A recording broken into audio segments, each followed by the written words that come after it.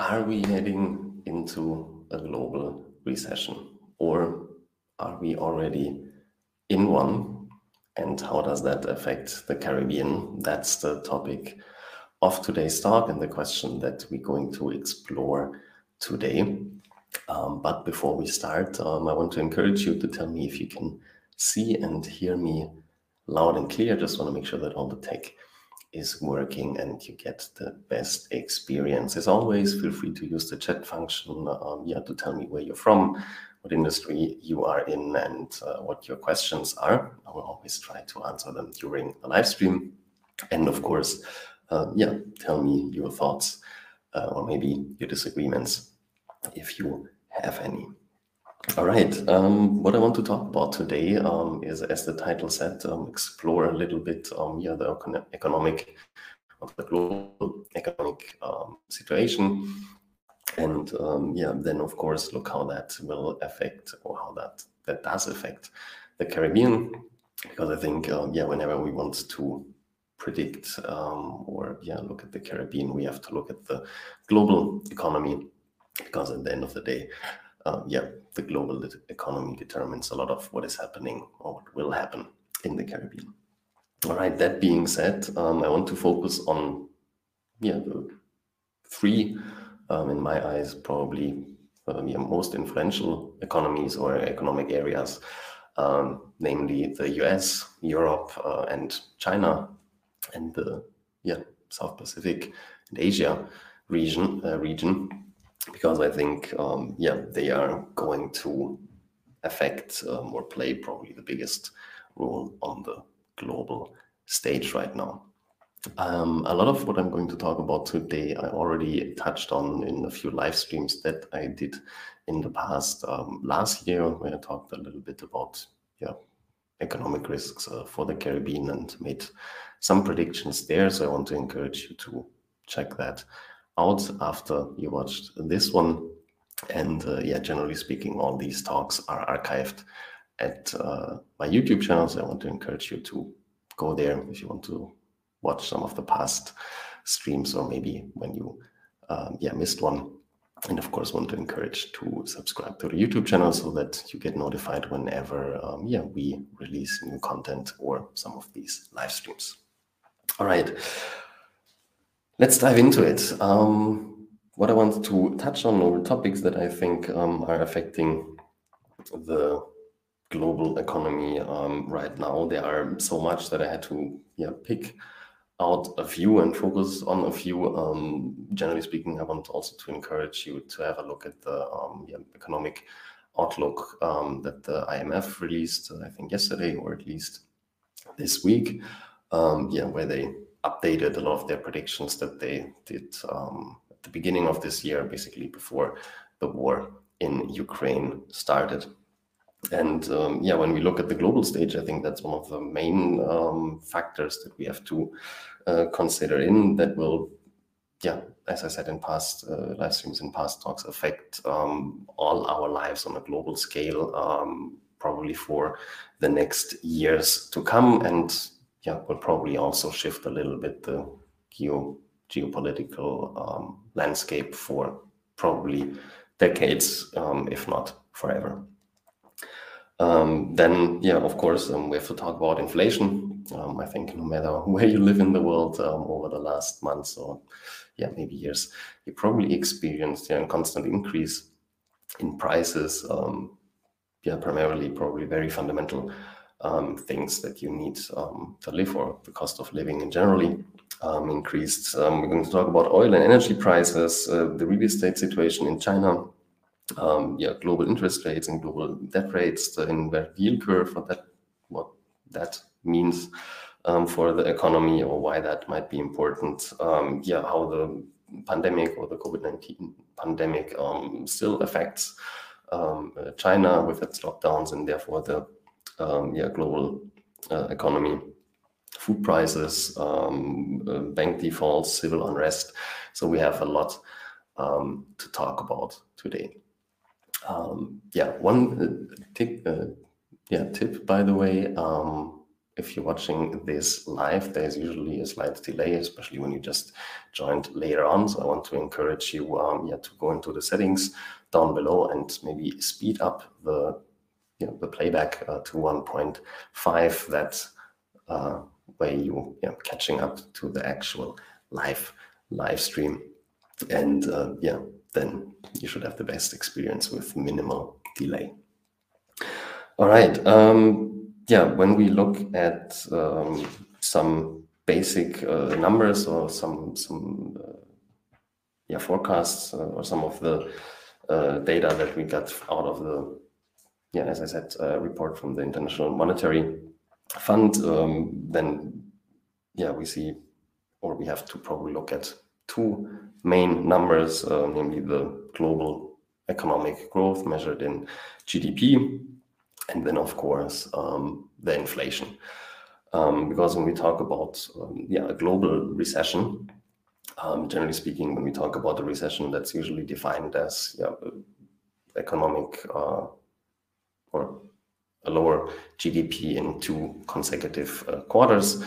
Then that's usually when we talk about a recession in a certain area or in a certain country. But when we talk about a global recession, then there are usually more factors that have to come together to actually define it as that. And on the one hand, of course, is when we see economic cool down, when the growth slows down, and we saw that from 6.1% in 2021 to now predicted 3.6% in 2022, meaning roughly 50% correction there.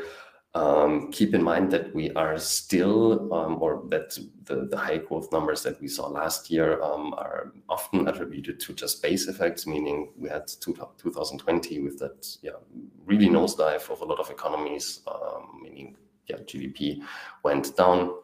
Then in 2021, we saw a little recovery, and therefore GDP came up, but we are still not at pre-pandemic levels or in most economies and in most areas. And now we saw even a reduction in the predictions of the economic growth for 2022. So maybe, or probably when we look back in a few months from now, then we will probably have the data to back up that we probably already are in a global recession right now.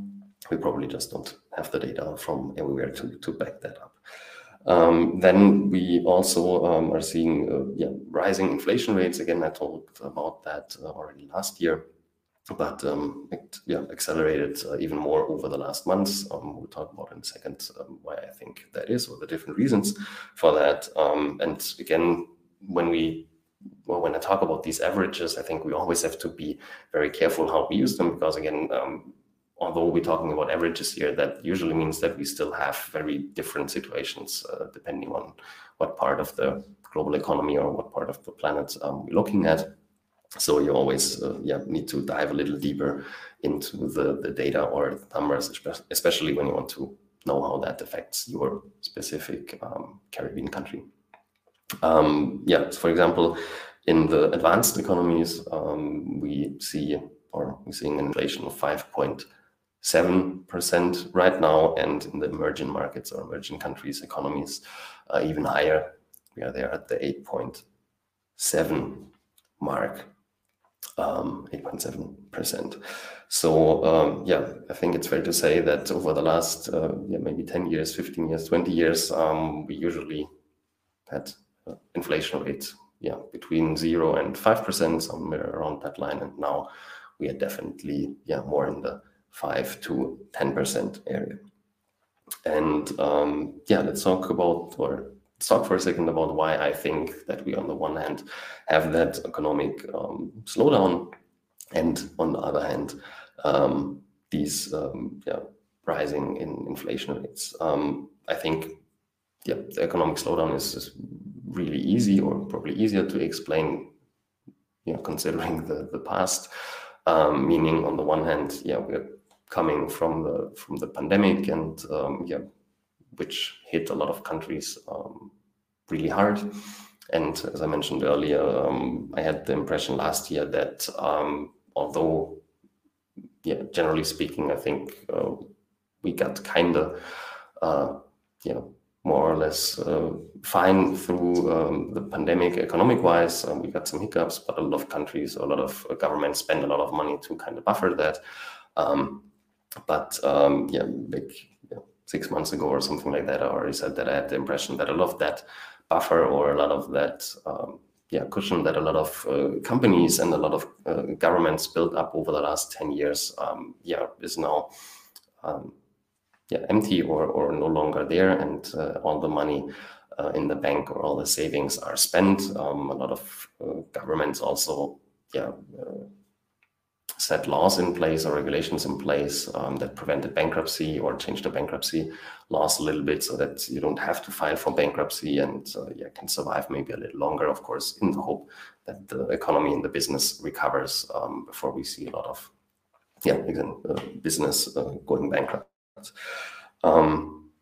So that's for sure one factor that, again, we're still coming out of the pandemic situation. And then, of course, on the other side, the war in Ukraine, the attack from Russia on Ukraine in Europe, which affects probably the most important part, the worldwide energy markets, oil prices and gas prices, but also a lot of other commodities that Russia is exporting. And of course, as a second big factor on the agricultural sector, the whole global food market is directly or indirectly connected to Ukraine and Russia with food exports or with fertilizer production. And again, I talked about that in detail in one of the past live streams I did a few weeks ago. So I think these are probably the two main reasons that we see that economic pressure still building up, or that economic pressure isn't released yet on the one hand. And then on the other hand, why do we have rising inflation numbers? And again, I think there are two main factors in play here. On the one hand, as I said earlier, there is a lot of money in the system, and over the last years, governments increased their spending. Again, the global money supply was increased by enormous amounts of money was pumped into the system on the one hand, and on the other hand, we have all the supply chain problems, meaning although we have money in the system, there are just not enough products to fulfill the demand, meaning money or cash gets even more devalued because it's printed even more. And on the other hand, with the less valuable money, can buy even less products because there are just less products available on the global market. And probably these two combinations are the main reasons for inflation. Of course, we have a little different reason in the US than we have in Europe. For example, in Europe, I talked about that last year already, we saw high or really, really spiking energy prices in Europe and the UK last year. And of course, the whole Ukraine situation and Russia situation accelerated that even more. Especially Germany is very dependent on Russian gas and oil, as you probably know by now. Usually, a few weeks ago, the German government said they want to be independent from Russian gas at the end of this year. Now they say, maybe they are even able to get independent from the Russian oil and gas supply in a few weeks. We will see how this is going to play out. But on a general rule, I think we need to be aware that energy prices, as a general rule of thumb, always affect the global economy and always affect global prices. Because when energy is more expensive, production becomes more expensive, shipping, transportation becomes more expensive, etc. So we have that ripple effect through the complete supply line. For example, I talked to people in the construction industry in Europe over the last weeks, where we see price increases of 30-50% depending on the project, just compared to pricing quotas that they got 6 months ago. So just to give you an idea here, we see the same with energy prices, and of course in a lot of agricultural goods, so a lot of food prices are also spiking. And I think that will especially hit poorer countries around the globe that are not able that are not have their own food security in their own country, meaning they are not able to supply the whole population with agricultural products and food that they grow inside the country, but they have to import a lot. And I guess that's probably true for most Caribbean nations. Most Caribbean nations are very dependent from imports, even food imports. So therefore, I think we will see that ripple effect in the generally shipping, transportation, and therefore import and export sector, but also in the food industry. So let's have a look. Well, let me make sure I talked about all the global stuff. Oh yeah, maybe let's have a word on the inverted yield curve for a second. So you might heard that term, inverted yield curve. What does it mean? Generally speaking, why is that so important? Because when we look at the past, I think basically every time over the last few hundred years, maybe with a few exceptions, whenever we saw an inverted yield curve, we saw in the next 12 to 24 months also a global recession. And that's why economists or financial people like me and consultants look at these numbers. And inverted yield curve basically means usually when you put your money into a savings account, or if you lend someone money, which is both times the same thing. One time you lend it to the bank and one time you lend it to someone else. Usually you get more, you get a higher return, a higher interest rate paid the longer you put that money away, the longer the duration of that savings account or that bond or whatever kind of form of credit we're talking here is. Because the underlying assumption is that the risk that you get your money back is higher the longer you put it away, and therefore you want a compensation in form of a higher return, meaning short-term returns are usually lower than long-term returns, meaning a 10-year bond has a higher return on investment than a 2-year bond, because you usually think, okay, the risk for a longer period of time is higher than for a shorter period of time.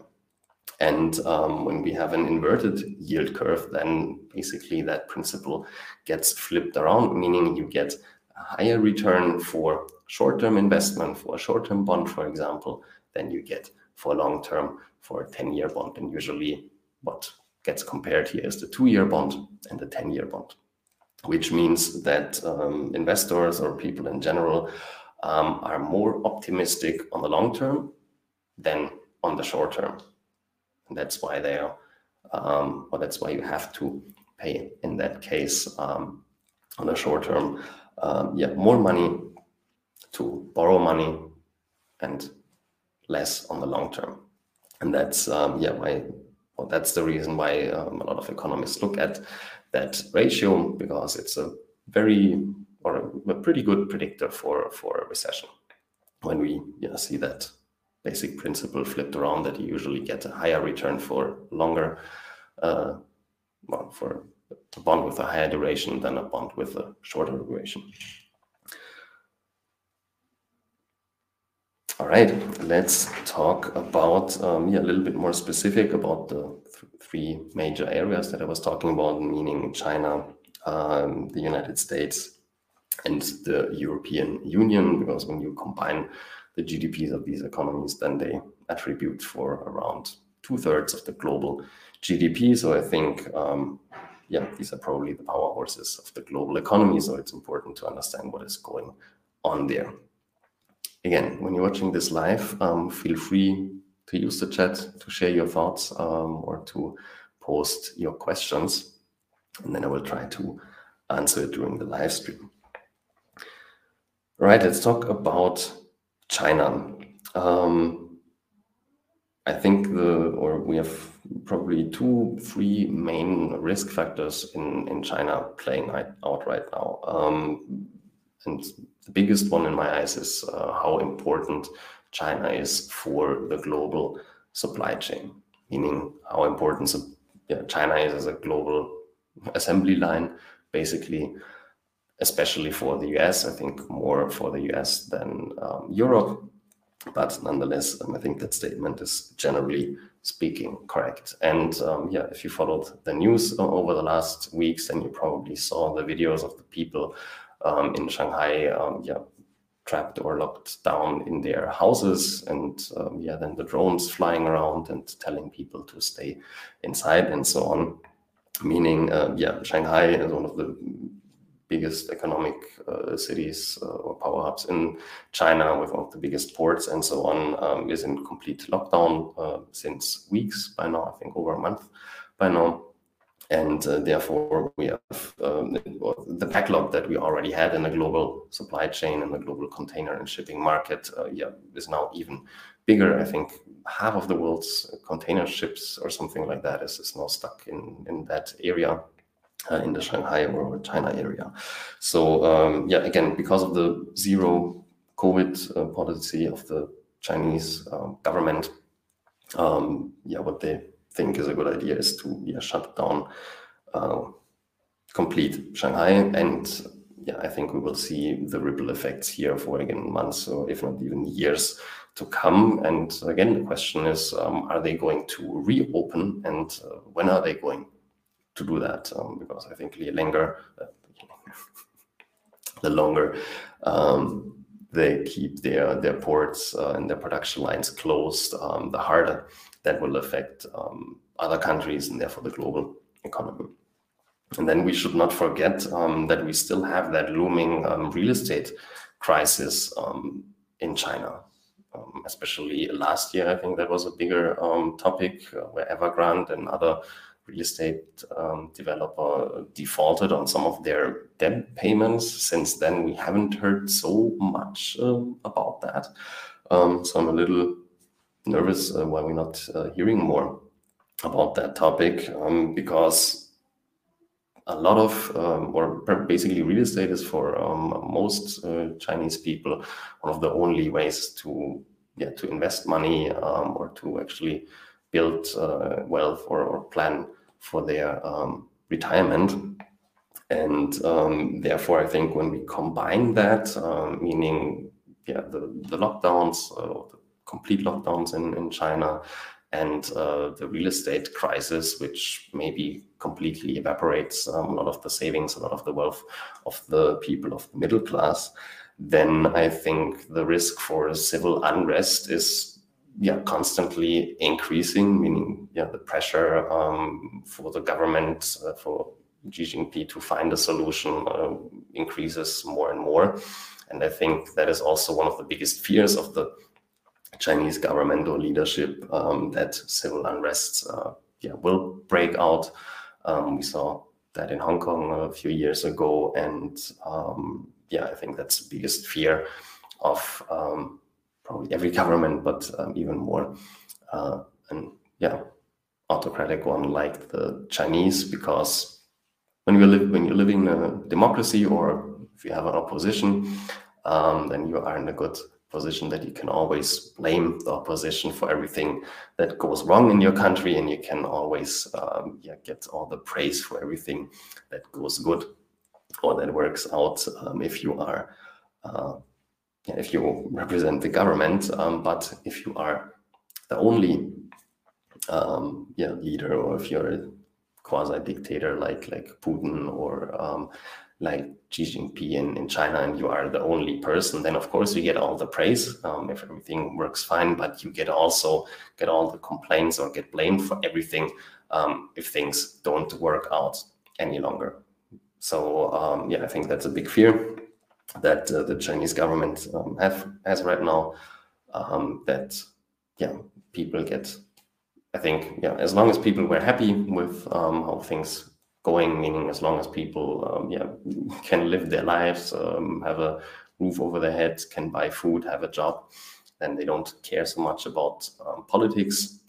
But when they don't have don't have shelter anymore, if they can't work, if they can't go outside, buy food, and so on, and if you don't have any savings anymore to have a safe retirement, then I think people, or again, the risk for civil unrest rises, and I think that's something China wants to avoid. And of course, if that happens, then that will affect the global economy even more.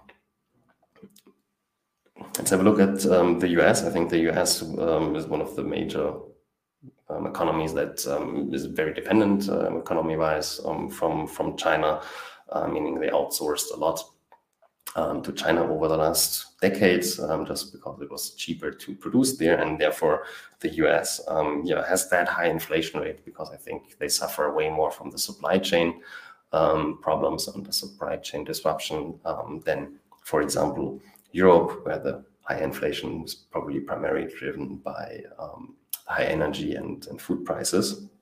So in the US, we see supply chain problems, inflation rates rising, and we see rising interest and therefore also rising mortgage rates. And again, I want to remember everybody that almost every major financial economic crisis over the last decades or centuries was most often kind of linked to the real estate market.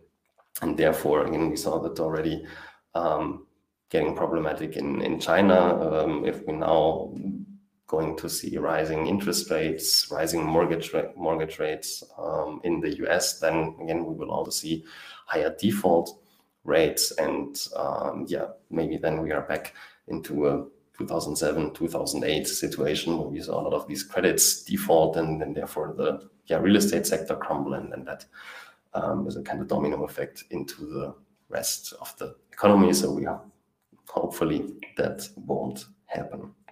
But again, of course, all the second order effects will also affect the Caribbean here, because again, if there is a shortage in goods, then the company or the countries with the higher buying power are going to buy them on international markets, and therefore, in a poorer country, you either don't get the goods at all, or you have to pay way higher prices to get them. So I think that's that probably the situation in the US will probably even affect the Caribbean a little more than in Europe. But nonetheless, let's talk about Europe. As I just said, what we're seeing there is also probably even more economic contraction than maybe in the US, primarily because of the war in Ukraine, because that caused a spike in energy prices. Therefore, we have a way higher inflation that we're used to in Europe. I think we've the highest inflation rate since 40 years or something like that. And especially in goods that are basically goods of daily needs, meaning primarily gas for the cars is way more expensive than a few months ago. Same with food prices and same with energy prices. And as I said earlier, energy prices affect on a second grade everything else, meaning production, transportation, shipping, logistics, and so on.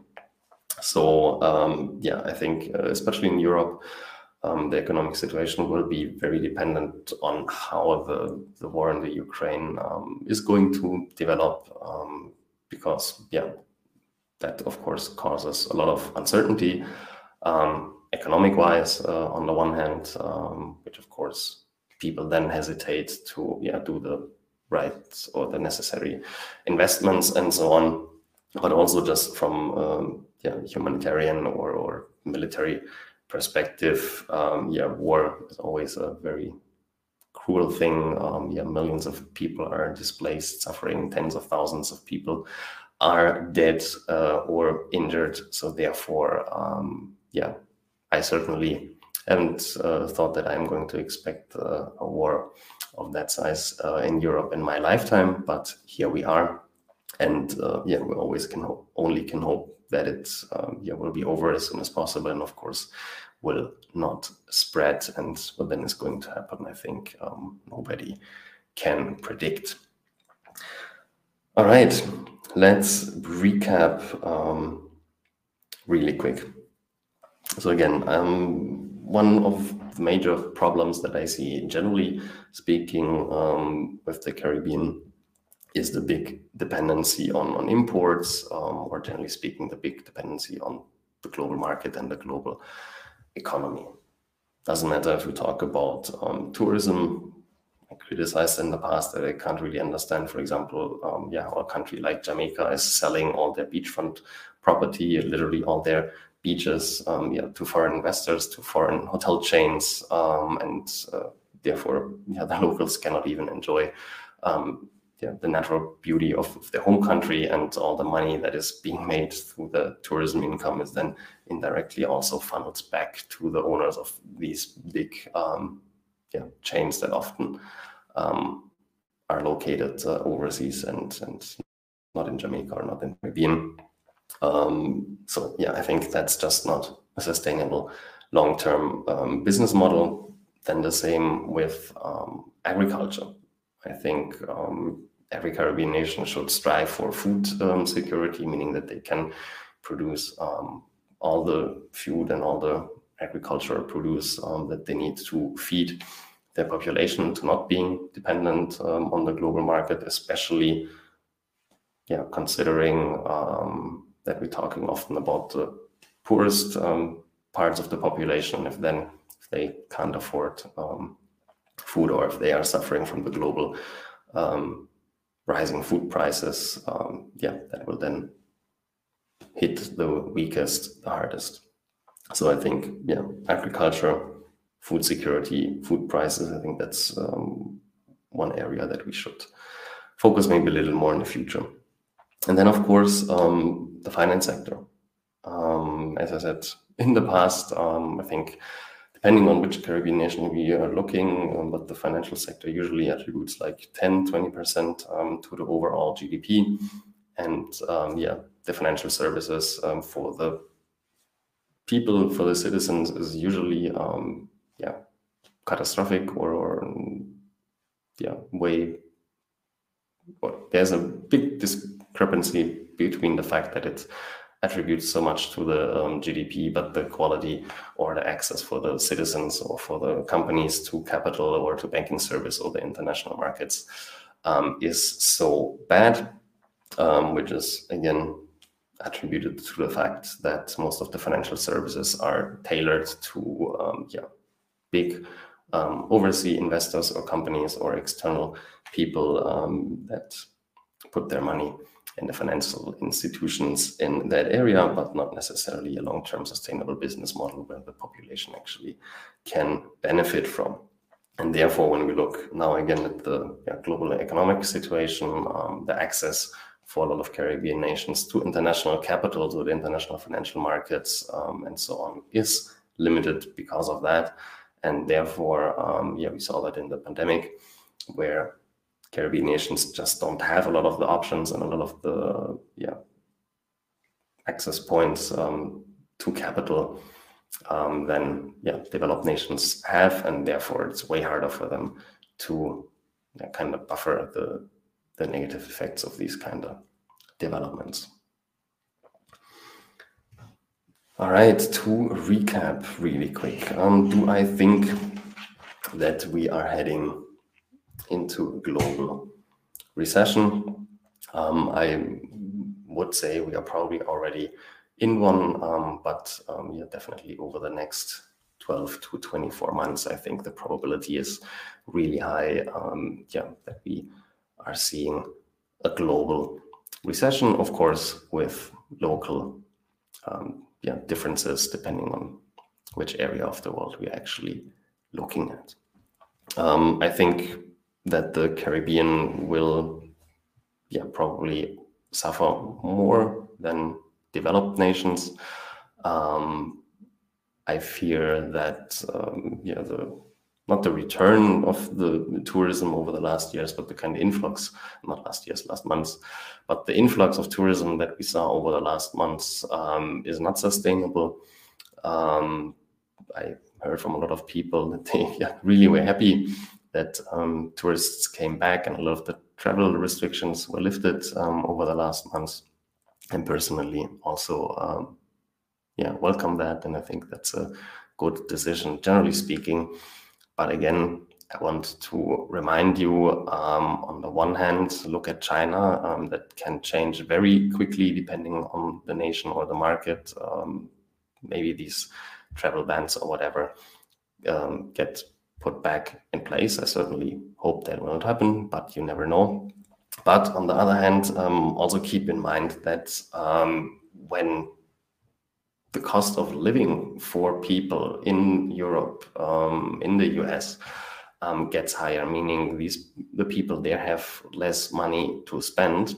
Probably one of the first things that you will reduce a little bit is, instead of flying into the Caribbean for your holiday, maybe just do a trip in your local area.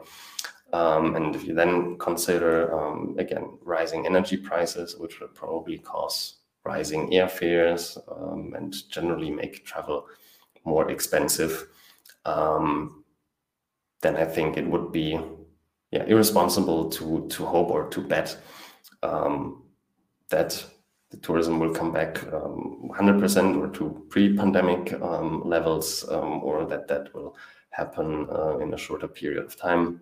I would rather guess or predict that we will probably stay at the levels that we're having right now, probably 50, 60, 70% of pre-pandemic levels in the tourism sector, with very high volatility during or over the next months and years to come, depending again how the global economy is developing. All right, I think I talked about all major points I want to touch on. I think generally speaking, it's fair to say to buckle up. I want to encourage you, if you learned something today or if that was insightful, first and foremost, of course, hit the like button, the thumbs up, or whatever social media platform you are on, the like button, heart button, I don't care. And of course, if you're not connected on LinkedIn yet, feel free to connect with me there. I always appreciate if you share a few words where we know each other from, or what you think about my ideas, my thoughts, my content that I'm sharing with you. And of course, if you maybe missed the complete talk today, or if you want to watch them, or if you want to watch past presentations and talks, then I want to encourage you to head over to the YouTube channel. That's where all the content is archived, and you can watch it even if you missed them live. And I also want to encourage you to subscribe there, and of course hit the bell notification so that you get notified whenever we go live or whenever we release new content on this channel. That being said, I wish you all the best. We are living in weird and crazy times, and I hope you stay safe, and I hope to see you next time. Have a good one. Bye-bye.